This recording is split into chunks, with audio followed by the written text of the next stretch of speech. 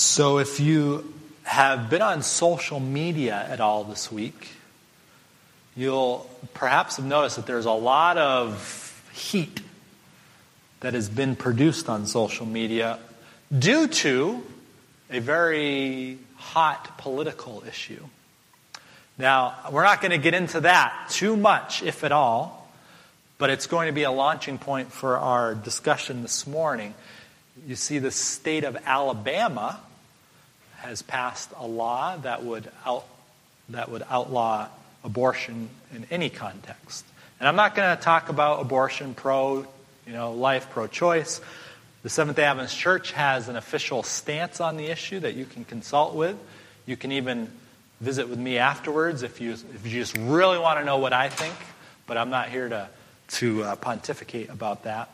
But there was a tweet that went out that was viral, at least in some contexts, and I happened to notice the tweet, and it was by a young lady who, from the best that I can gather, lives in Israel. She's a Jewish young lady, and she has a little check mark next to her name, which means that she's someone important. So it was an interesting tweet, and she shared this thought that I thought was very interesting. She said, "Dear pro-life friends, what have you personally done to support lower-income single mothers?"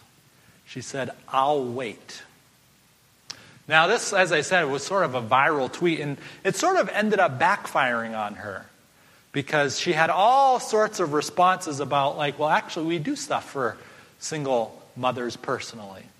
And so I just thought it was interesting, but now, as I said, this is not a sermon on pro-life, pro-choice, but I would just ask that question of us as well. Do we affirm life in all of its beauty and intricacies and all of its needs? And specifically, what about those who are in need and we have privilege that we can help them? We have been in a journey together the last, few times, 3 or 4 times we've been together, doing a series called Blessed Are the Poor. And the very first teaching on this topic, I put this number up on the screen. And some of you, bless your hearts, thought that was the number for a marathon, the miles in a marathon. And I could only wish this was the number of miles in a marathon. Cameron, who's running a marathon tomorrow, could only wish as well. This will be right around the time where he is thinking to himself, I wish we were done by now. Usually around mile 20, 22 or so. But this is not the number that's in a marathon. This is the number of the poverty rate of the city of Bangor. And I propose that maybe the best metric to determine if we are being God's people and if we are doing God's work is if we saw this number go down. Now, there are many, many factors that contribute to the reality of a poverty number, but you and I are being called by God because throughout the Scriptures, and we're looking especially at the book of Luke, as it traces out this theme of rich and poor, but God is calling us as His people to be those who reach out and not only provide services for the poor, but one of the challenges that we were given, or I feel like God brought to our attention, is that God invites us to bring those who are poor into our own kitchens and into our dining rooms and have them sit at our tables. And when we have a party, don't just invite the rich. Jesus says, in fact, invite the poor, those who can't do anything for you. And so I gave a very specific challenge that I know all of you are working out. You are, as we speak, planning or plotting, or you've already done it to invite somebody who is impoverished into your home to have a meal. Amen? Well, today we're going to look at another passage, yet another one from the book of Luke that talks about this issue of rich and poor, wealth and poverty. And it's probably a fairly familiar teaching that many people, even if you are not a Christian, you have heard this expression that is used in this particular passage. But we'll get there. And we're going now to the book of Luke, chapter 18. As I said, a lot of Luke's writing and the parables and the stories that he tells that Jesus tells in the book of Luke are addressing this issue. And so we pick it up in Luke chapter 18, and we're beginning in verse 16. And there's a little context to the actual story that we're going to look at. And it's this. Jesus called for the children and said to the disciples, "Let the children come to me. Don't stop them, for the kingdom of God belongs to those who are like these children. I tell you the truth. Anyone who doesn't receive the kingdom of God like a child will never enter it." That's a very interesting expression that Jesus uses. And I've been thinking, why does Jesus say that we need to be like little children if we want to go to the kingdom of God? And there's a lot of different reasons why I'm sure Jesus shared this. But one of those was brought acutely home to me on Thursday. Camille had been gone for the day. She was down visiting a classroom in Freeport at Pine Tree Academy. And when she came home, the children ran out to see her. They, embraced her. And you know what the first thing was that they did? They had stories to tell her.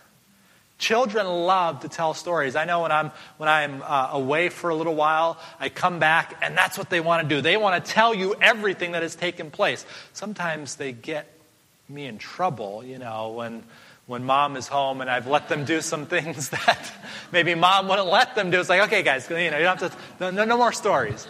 But kids are evangelists. They have good news and they want to share it. And so they just want to tell people, "Oh, did you hear, Dad, this happened to me," or "Mom, this happened to me." That's just one reason I think that Jesus says we need to become like little children. There's good news to share. Of course, the other thing is that they have this innocence and this simplicity about them, don't they? They just are who they are. They don't try to pretend to be somebody else. And I think that's probably one of the reasons why this little admonition is brought before the story that comes next, because we see this contrast between the innocence of these children that Jesus says we need to be like, and the pretense of the man that Jesus encounters next. Because look what happens. Once a religious leader, other places it's this young ruler, it says. This religious leader asked Jesus this question. He said, "Good teacher, what should I do to inherit eternal life?" This is a very interesting question, because if you were to go through the Old Testament scriptures, you would note that there's not a lot of discussion about eternal life. You see, the great hope of the Jewish people was that God would bring them into Israel and that they would eternally inherit that land. That was the great hope, beginning back with Abraham, that God made the promise to Abraham and his children that they would come in and they would inherit the land of Israel.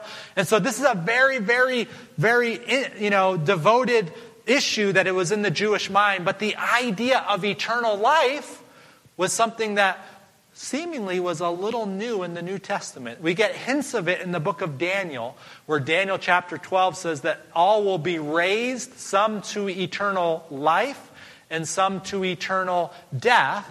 But it's not an issue that is often talked about in the Old Testament. But during that time between the Old and the New Testament, there started to be more and more discussion about living eternally in the age to come.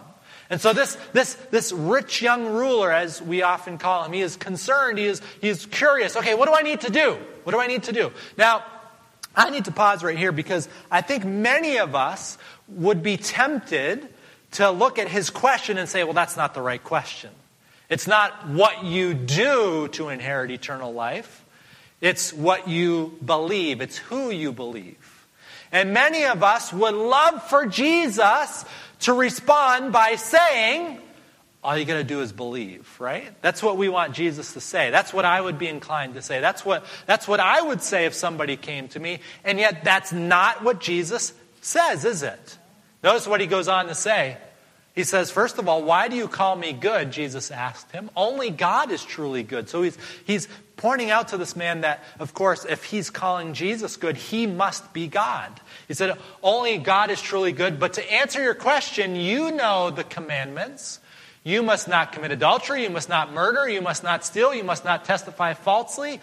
Honor your father and mother. The man replied, I've obeyed all these commandments since I was young. When Jesus heard his answer, now it's fascinating because in the book of Mark, when Mark tells the story, he says, now Jesus looking at the young man, it says he loved him. He loved him. So Jesus looks at this young man and he has a heart of compassion. He has a heart of love and of mercy and longing and affection. And he just wants this young man to be brought into his kingdom. And so he looks at him and he says, there is still one thing you haven't done. And again, right here, I want Jesus to say, okay, yep, you've done a good job, but all of your good works can't earn you salvation. That's what I want Jesus to say. That's not what he says, is it? He says, nope, there's still one thing you haven't done. Sell all your possessions. Sell how many? All your possessions. And give the money to the poor. How many possessions? How many? Sell all your possessions and give to the poor. And you will have treasure in heaven. Then come follow me. I don't know about you, but if I were Jesus' disciples right then and there, I would have said, bro, you messed it up here, man. Like this guy, if we get him into our group, woo, you can, the mission work we can do with his paycheck, we would have it made. But Jesus didn't cut corners. Jesus didn't lower the bar because he loved him. Again, I think many of us are bothered. I'm bothered by how Jesus didn't make it about faith. He made it about works. And we want to go immediately like to one of Paul's writings. And we want to say, well, Jesus, don't you know Paul, what Paul said? Don't you know that? Paul says it's not by works, but it's by faith that we are justified. And yet, we look at this from a very, I would say, Western perspective. We think that there is some distinction between faith and works, as though those are two different things. And, the most important thing is the faith. And then, if we have time, we'll add the works to it. That's not what James says, though, who was Jesus' brother.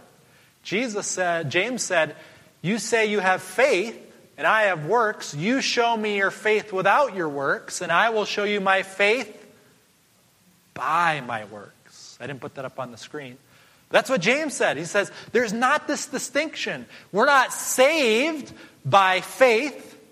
We're not saved by works. We're not saved by faith and works. We are saved by a faith that works.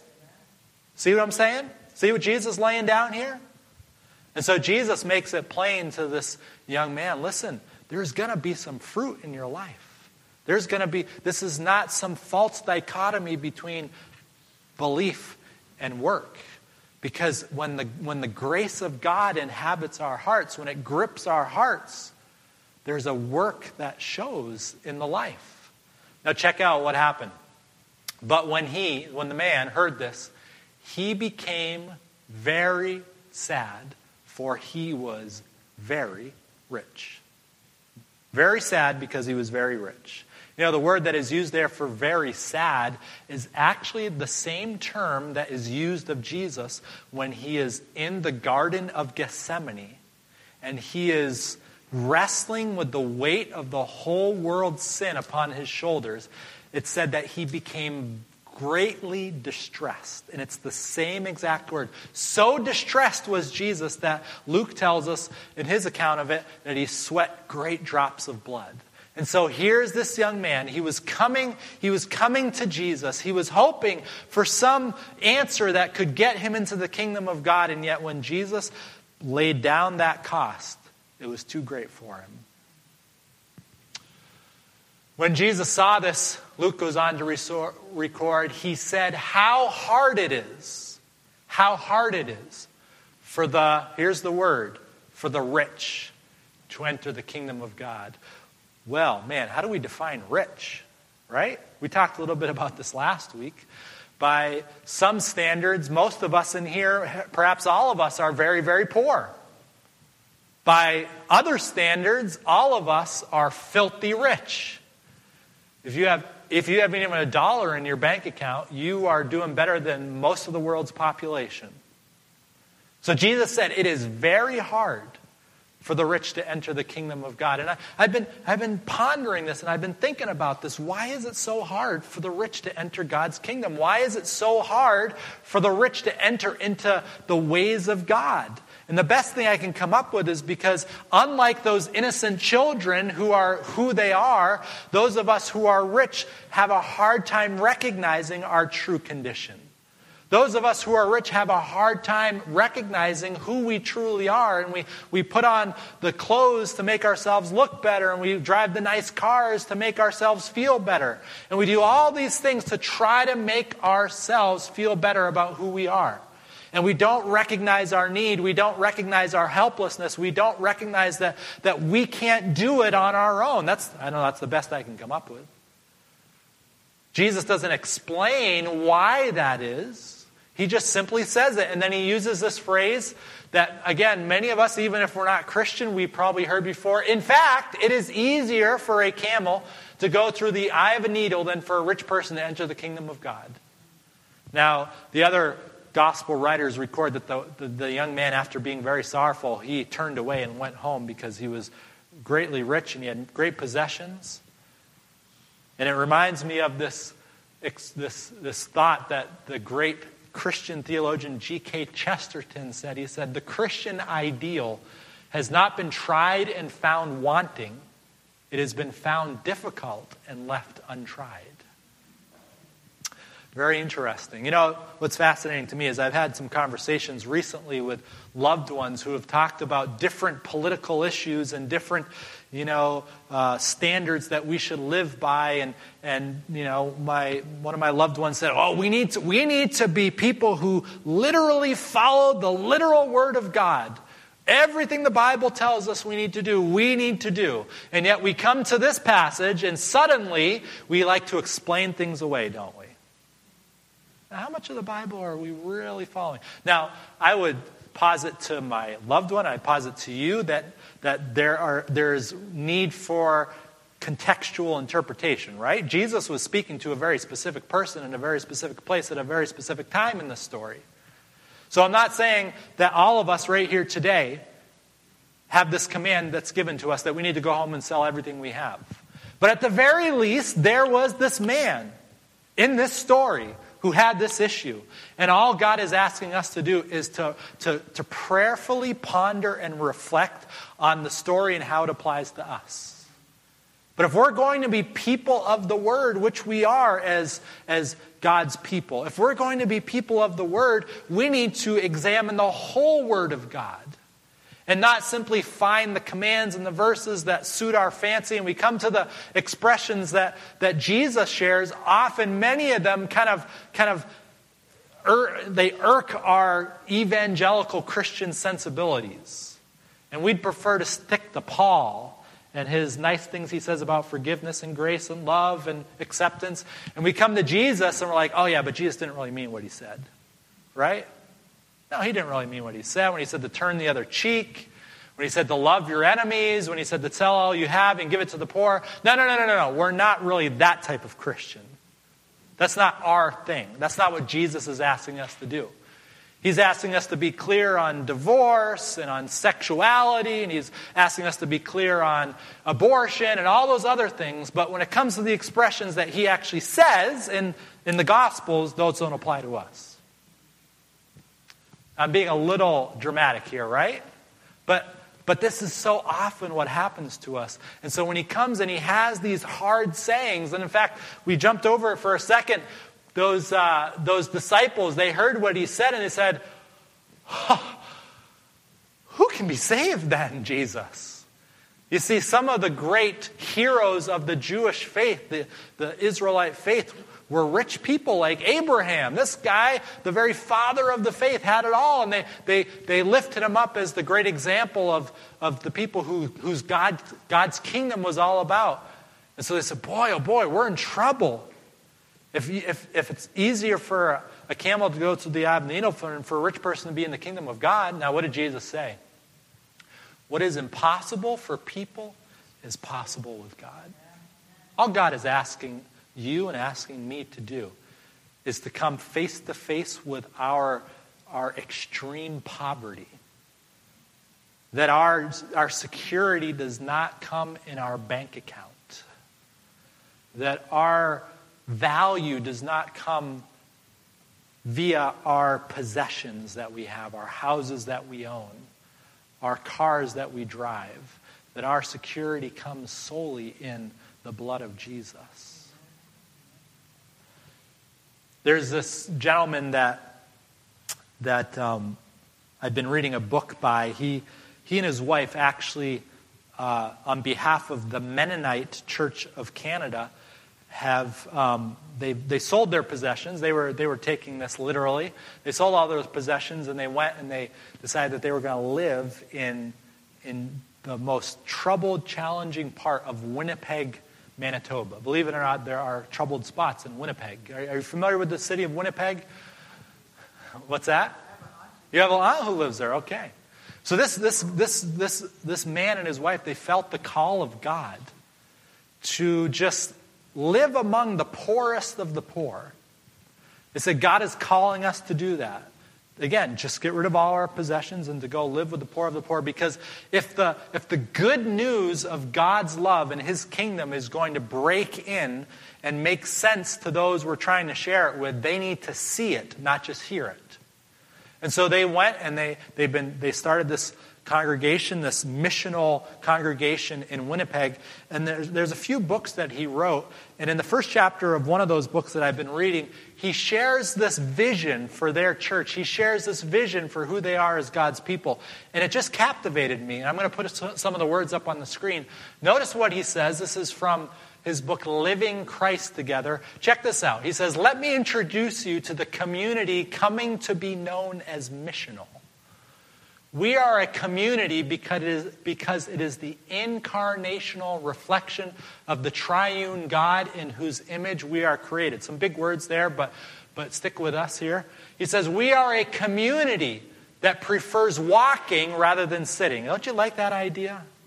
We prefer walking to sitting. We're not just here to just listen and to learn and to have our minds filled with all these ideas. Those are important, but we are a people who are walking, not sitting. Going where the Spirit has already gone before us, be it in our neighborhood or the ends of the earth. We are united by relationship and mission, not locations and buildings. Isn't that cool? He goes on to say, for us, generosity trumps obligation, for all that we have is God's. We seek to give what we have, both financial and otherwise, because we cannot help but want to see His purposes come to fruition. We offer hospitality, opening our homes and our lives to welcome the other. Now check this out. 10% is more likely the amount that remains than what is demanded. And in our mutual generosity, none of us goes without. Isn't that beautiful and powerful? Oh, no, we give 10%. I gave enough. And yet God is calling us to give all. I once had another Mennonite friend when I was living in New Hampshire. He was the director of a Mennonite youth camp. And he said, you know what, my wife and I, our goal in life is to see how little amount of money we can live on so that we can give as much away of it as we can. So we're trying to find that sweet spot so that we can function based upon the minimum that we need. He's like, of course, there comes a time when there's a balance there, because you don't want to be a person who is always needing help from somebody else, because then you're just draining from them. But that was his goal, and I thought, man, that's really inspiring. This author of the book goes on to say, our success is measured by our obedience to God's calling, most evident in our love for Him, for others, for ourselves, and for creation, while we passionately work to build a kingdom that will change the very course of history. We celebrate the transformation of even one life as though it were the greatest triumph of all, because it is. We are ruthlessly committed to people over programs, demanding that the latter always serve the former, or it will be abandoned. We cooperate, not compete, seeking not to win the praise or demand the submission of others. Neither do we serve buildings and budgets, but they must serve us as we serve God through serving others. We seek our greatness in our pursuit of becoming servants. We are the community coming to be known as missional. I had an interesting experience this week, and I'll close with this. I had an interesting experience this week where I was meeting with, some of you know our friend Jenna, who's been here a few times. And we've been seeking to serve and bless Jenna, who is one of those low-income single moms. So hooray for me, I was helping Jenna. No, I'm not looking for that acclamation. But we were hanging out and just chatting, and we were sitting in a park outside of Bagel Central, and then we were going to go back into Bagel Central. So as we're walking to Bagel Central, there's this brother. Every single day I go by, he is sitting there, and what is he doing? He's asking for money. Now, his name is Jay, because I've stopped and I've chatted with Jay before. It turns out that Jay, interestingly, spent some time living in St. Joseph, Michigan. And he said he used to work for a guy that used to go to Andrews University. So very fascinating. But every time I walk by Jay, and he says, hey, brother, you got any money you can spare? I don't. And I really don't. He doesn't take credit card. And I don't have cash. But we walk by, and as we're walking by, Jenna says to me, man, I really feel like we should help him. I really feel like we should do something for Jay. And I said, yeah, I know, but I don't have any cash. She said, well, why don't we buy him food at Bagel Central? Now, I've done that once before for Jay.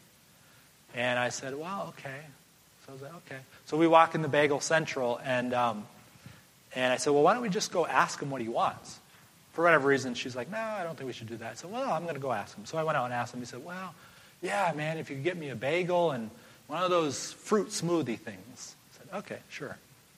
So we go in, and I place the order, and I'm waiting for the bagel to arrive because they have to toast it and all that. And I look around, and there's no Jenna. What happened to Jenna? So I wait, and finally, the bagel comes, has cream cheese, and I walk out. And as I walk out back to Jay, there's Jenna. She's just sitting on the ground, just sitting next to Jay. She's just laughing up with him, and they're smiling, and they're having a great time. And I was like, oh, here you are, Jenna. And so I give Jay the bagel, and he says, we're about to walk away, and he says, could you guys pray for me? He says, my glasses broke, and I need to get them fixed. He didn't have them on his face. He said, I need to get them fixed. And I gave them to another church lady, and I don't know if she's going to be able to get them fixed or not. And he says, so could you guys just pray for me that the glasses get fixed and I can get them back? And I said, yeah, sure, absolutely. And so right there, I said, Jay, can I pray with you right now, right here? And he said, yeah, that'd be great. So I prayed for him. And then we left. And then as we were back in Bagel Central, I just said to Jenna, I feel like God is calling me to do something more than simply give Jay a bagel. And she's like, well, what are you thinking? What are you thinking? I was like, I don't know. It's still going on in my brain. Not just give somebody a handout, but this is a child of God that he's a human being that deserves love and belonging. And I think of that phrase, I'm not there, but I am a disciple coming to be known as missional.